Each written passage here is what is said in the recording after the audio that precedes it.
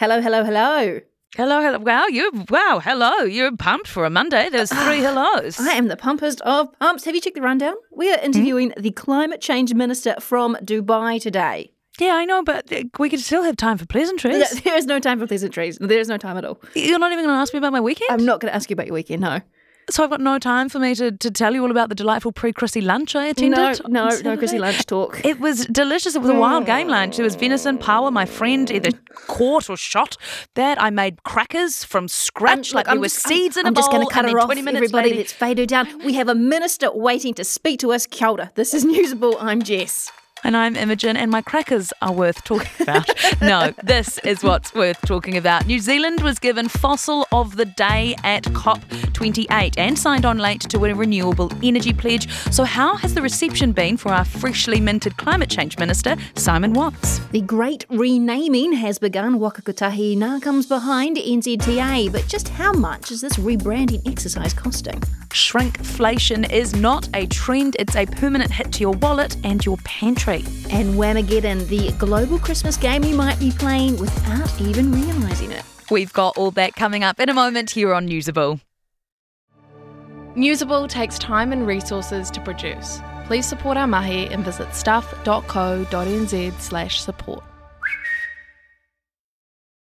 New Zealand received this heinous award because they've taken a U-turn on climate policies. COP28, the United Nations 28th Global Climate Change Conference, is entering its final days in Dubai. Negotiations are underway on deals which could cut emissions and keep alive the goal to keep climate change to 1.5 degrees within this century, rather than the 3 degrees we're headed for at the moment. New Zealand climate change ministers, new and old, are both at the end of the summit. James Shaw, who of course had the role under the previous government, and his successor, Simon Watts, who I'm very pleased to say joins us now from Dubai. Minister, there is getting dropped in the deep end, and then there is what's happened to you, which is being sent to a global climate summit within essentially your first week on the job. How are you coping, and what is COP like?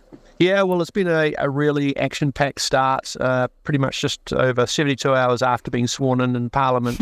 We're here on the ground. And look, it was really important for me as Climate Change Minister to be here on the ground, to represent New Zealand and to listen to what is happening at a global level, and in particular with our Pacific neighbours.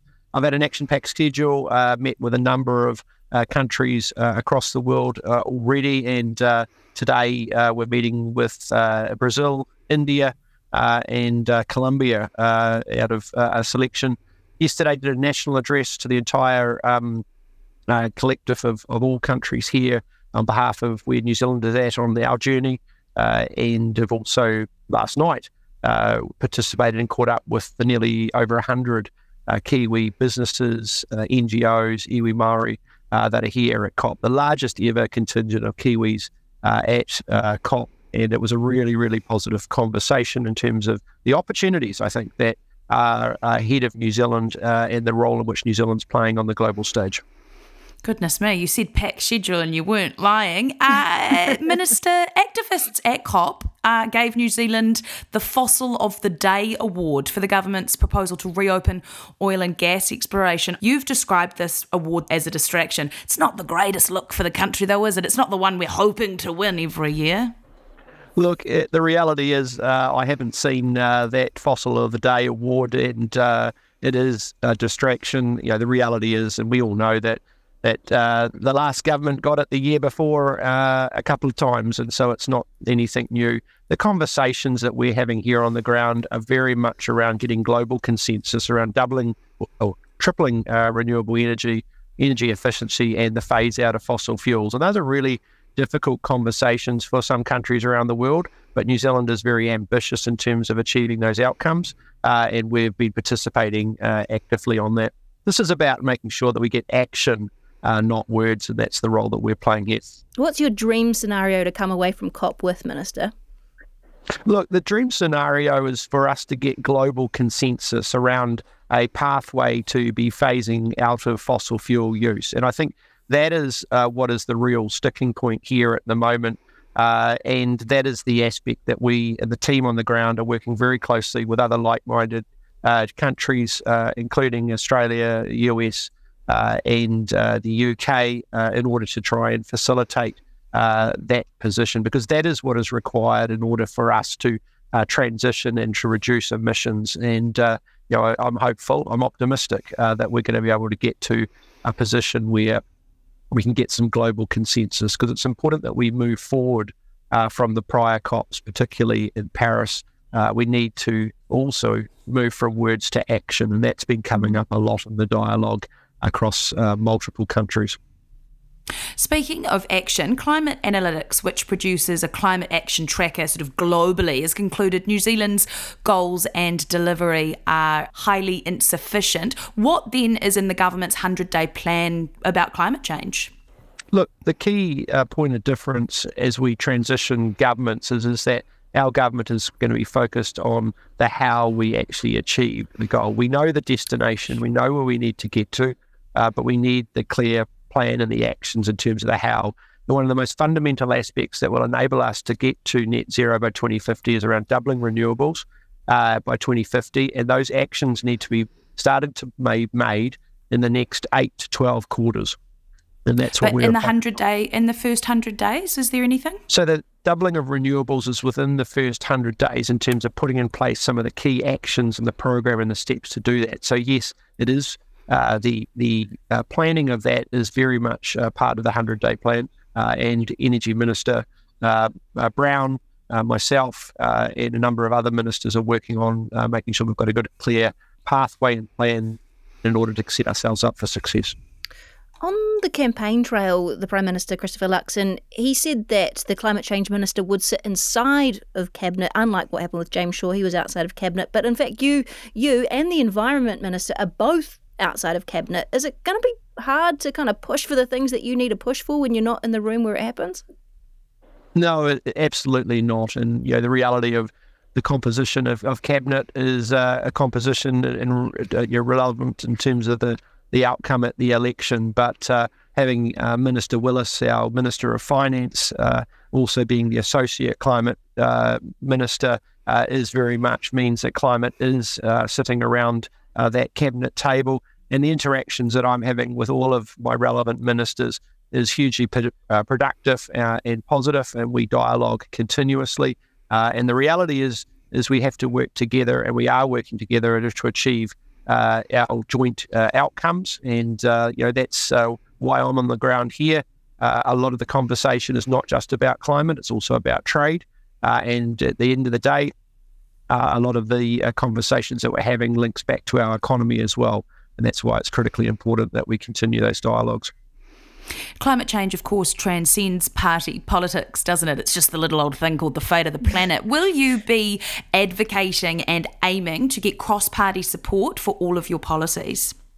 Look, we've been consistent, right from the start, and this is a constitutional convention that actually started, a while ago in terms of the fact that we work in a bipartisan manner across parties. The last government with James Shaw continued on that. I've continued on that as well here. So James is on the ground, and where appropriate, he's joining me in some of those conversations. And that is a unique aspect of New Zealand. It has been raised by a number of our international partners of the fact that New Zealand has an ability to take the politics out of where we are heading in terms of we agree on the destination. We might disagree on how we get there, but politics, the outcome and getting to the destination trumps the politics. And that maturity is seen as a very positive aspect from New Zealand, particularly from some of our key trading partners. Given the first few things that we've actually heard from the government, I hear you about your goals on renewables and the 100-day plan, but we've also got the scrapping of the clean car rebate, we've got the opening of oil and gas exploration. How are you going to convince Kiwis right now that the coalition government really cares about playing a meaningful role in tackling climate change? Well, it's really important, and we're hearing this, and I heard this on the ground coming into the election, is that Kiwis are wanting to see action in regards to emission reduction, and they're wanting to see a clear plan that's actually going to get us to that destination. And we know that the renewable aspect is the key mechanism in which will help us to achieve that. But in addition to that, we've got our program around rolling out EV charging infrastructure, which will facilitate a greater uptake of EV vehicles. And there's a number of other initiatives that we're going to be working with our coalition partners in order to get in play. But we need a clear plan to get to our destination, and we need to get action. The ACT Party, I believe, though, wants quite a clear costing of that EV station rollout. Are you confident you're going to get that across the line? Yeah, absolutely. I mean, that's appropriate to undertake that type of analysis, and we'll be working through that with our coalition partners as fast as practical, because we need to start getting on and putting those charges in place so the Kiwis can enjoy the benefit. Hopefully, indeed. That is Climate Change Minister Simon Watts from Dubai. Thank you so much for joining us. Much obliged. Thank you. We love your feedback here on Newsable, especially on our interviews. So if you've got some reckons and hot takes on that interview with the Climate Change Minister, do send them to our email, newsable@stuff.co.nz. Kia ora, I'm Adam Blair. I played the great game of rugby league for the Storm, Tigers, Broncos and the Mighty Warriors. And I'm Goran Paladin, sports presenter and rugby league fanatic. I won a World Cup too. I played 51 tests for New Zealand. Yeah, he's a national treasure, people. Come on. Blairy and I, we're joining forces for a brand new rugby league podcast called League of Our Own. Each week we talk Kiwis across the NRL and of course everything was. All the big names, the big stories. And some of my own stories too. Well, if we can make them fit. We'll make time. Okay. League of Our Own with Blairy and Goran. Debut ep dropping on Wednesday afternoon and every Wednesday after that. You can listen through stuff.co.nz or wherever you get your podcasts. Proudly brought to you by Snap Rentals. Mate, your stories are way too long, eh? Nah, we've got to take them on a journey. Oh, the journey. Yeah, of course.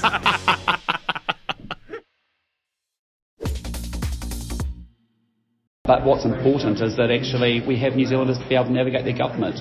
When we have New Zealanders that don't understand the difference between the polytechnic system, the health system and the transport system, that's a challenge.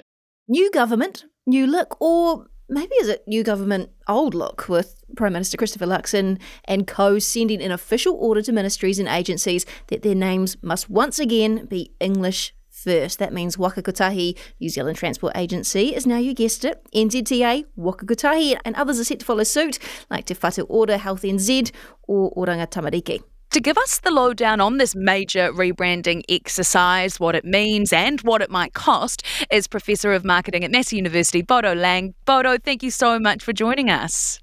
My pleasure. Can you give us a sort of a bit of a scale of how big this rebrand is going to be? What sort of things is it going to involve? Because it's not simply us changing the way we say the title of it, is it? No, absolutely not. There's a lot more to it. So it's basically changing all of the occurrences where the logo appears into the new form. And so that means changing all the digital assets. So that's relatively easily done. But then what's much, much more difficult is actually changing all the hardware assets. So, whenever there's a logo printed on a sign or on a van or on a billboard or whatever it is. So those will probably take a longer time, I'm guessing. When we're talking the hardware, the big signs, how much is that likely to cost in total, do you think? Definitely tens of thousands of dollars, I would say, for each of the agencies. So there's definitely a cost involved in this whole exercise, absolutely. If it's an agency that has a lot of assets, I think what they would do is they would roll it out over a long period of time to make sure that they don't just replace a sign that's just been replaced by the newer version. That would just be a real waste of taxpayers' money, and I don't think that's in anybody's interest, no matter where you sit on the political spectrum. What are some common mistakes when companies, organisations, businesses, governments make major rebrandings? I think the single biggest mistake is that companies have a very clever plan developed in the headquarters with a lot of spreadsheets. Everybody's been thinking about it, high-fiving each other, but they just haven't really tapped into what consumers and particularly customers are interested in. And there's some great examples of complete rebranding disasters from around the world. And so I think it's really important to do research on this, to be customer oriented. And, in this case, obviously we want to be citizen oriented, I guess, is the way to put it. Given many Kiwis might have been getting used to these new names, or at least having the Māori name first, would this classify as a marketing mistake? I think it's a great question. I think people are definitely getting more used to these names. There's no two ways about it. If you would have asked 2 years ago, what is Waka Kotahi or Kayanga Ora or, any other name of a government agency, I think a much, much smaller proportion of New Zealanders would have been able to correctly identify what that is. roll forward to December 2023, I think, there's a much better understanding as to what these different government agencies are standing for. What is it that they actually do? Do you reckon, Bodo, there was an alternative here to this potentially very expensive, I think you said tens of thousands per government agency? Was there an alternative here to this whole rebranding exercise? I think it's a really, really tricky one, and I think I would be really surprised if the government hadn't done pretty good research on this, because it's just, if you're uninitiated, you might say, look, this is just cosmetics. Really, does it matter? But I do think it does matter, because I think it's one of those signpost that shows us where we're going as a society. And certainly in my mind, I think it's undeniably clear that we want to have both versions in any logo of a government agency. The question is, which one should come first? I think that just depends on how narrow you want to frame the argument or how wide you want to frame it. Do we want to be supportive to Te Reo Māori? Do we want to show that it's part of our identity? Then maybe Te Reo Māori becomes the first one. If we wanted, to keep the argument narrow and just hone in on, let's make it understood by the greatest number of people in New Zealand and tourists and whatever, that is clearly English, because, that's just the language that's most widely spoken. That's Bodo Lang, Professor of Marketing at Massey University. Imo, I feel we're heading for this situation at Christmas dinner where there's going to be awkward tension over whether you say Waka Kotahi or whether you say New Zealand Transport Agency. It's going to be such a lightning rod. Personally, I just think some people need bigger problems.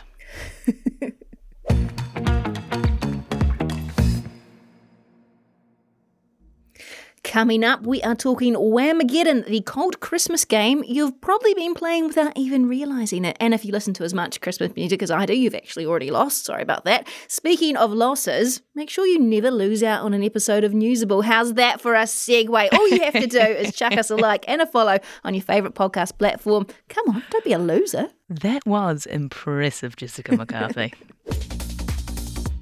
Now, if you're a Pringles fan like me, you will be aware that they have shrunk in recent years. And I'll note that it's not only the chip size, but it's also the tube, which is a hell of a way to make consumers like myself feel self-conscious about the size of my hands when I'm trying to get to that last chip.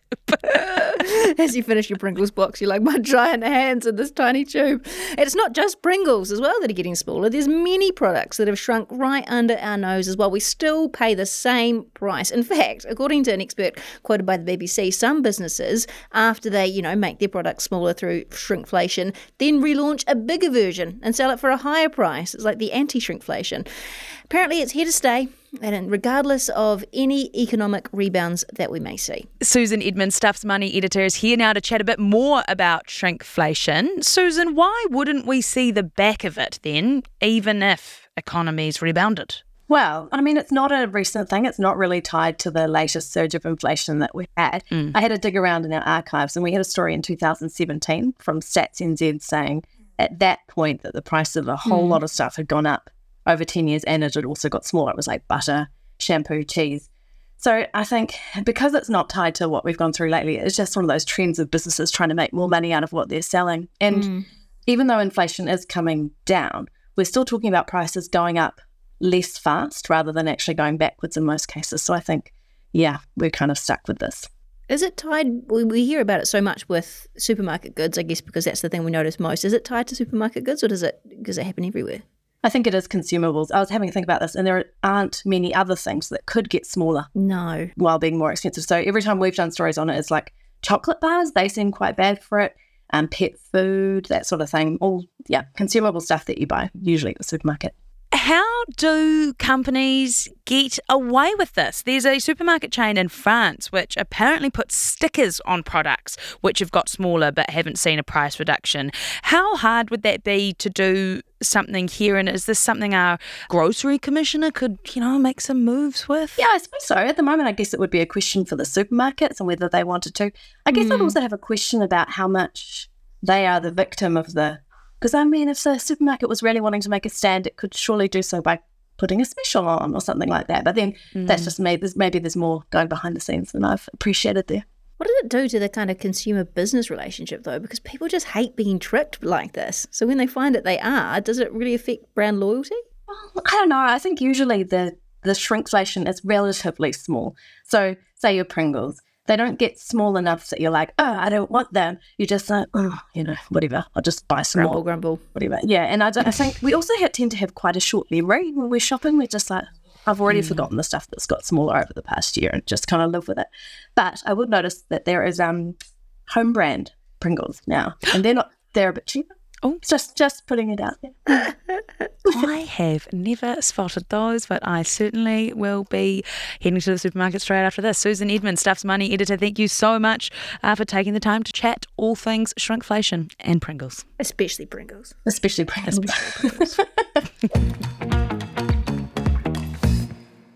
Remember the game? Why have you done this? Now I've lost the game.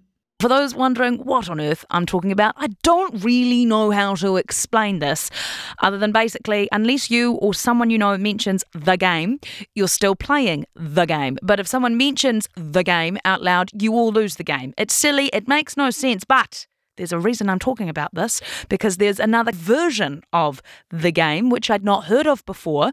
It's called Whamageddon, and it's made its way into the news. Whamageddon is a game that started 10 years ago where people try to avoid hearing Last Christmas by Wham for as long as possible. They want to get to Chrissy Eve without listening to it. If you do hear it, you are eliminated. Now, a football stadium DJ in the UK has had to apologise to the more than 7,000 people who attended a football match because he played Last Christmas by Wham, knocking potentially all those thousands of punters out of Whamageddon, and to top it all off, he's admitted he did it on purpose. That is so Grinchy. I hope there was just a massive groan throughout the stadium when he did that. He said he never knew people took it so seriously, but thought it would be funny to wipe potentially more than 7,000 people out of the game. Wasn't quite so funny for him once the Twitter insults started coming in. And by the way, he copped abuse in the stadium too. Oh, and the wonderful thing about this is if you're knocked out of Whamageddon, it's called getting sent to Whamhalla. Oh my gosh. I'm just Googling it now. I can see there's an entire website that's actually dedicated to this. You can get merchandise. Oh, I love merch. Oh, and I see there's this bit of fine print here. It's only the original version of the song that counts. So if it's a remix of sorts, I think that's absolutely fine. This is very well thought out. I love that there's fine print to this. Do you know what I've realised? I haven't heard the song yet, so I'm now very much in this to win it. And before you even think about trying to play the song, Jess, I'm going to end things here. That's Newsable for today. I'm Imogen Wells. I wonder if it counts if I sing a cappella. Go! I'm Jessica McCarthy. Last Christmas I gave you my heart. If you like this podcast, please support our work. Visit stuff.co.nz/support.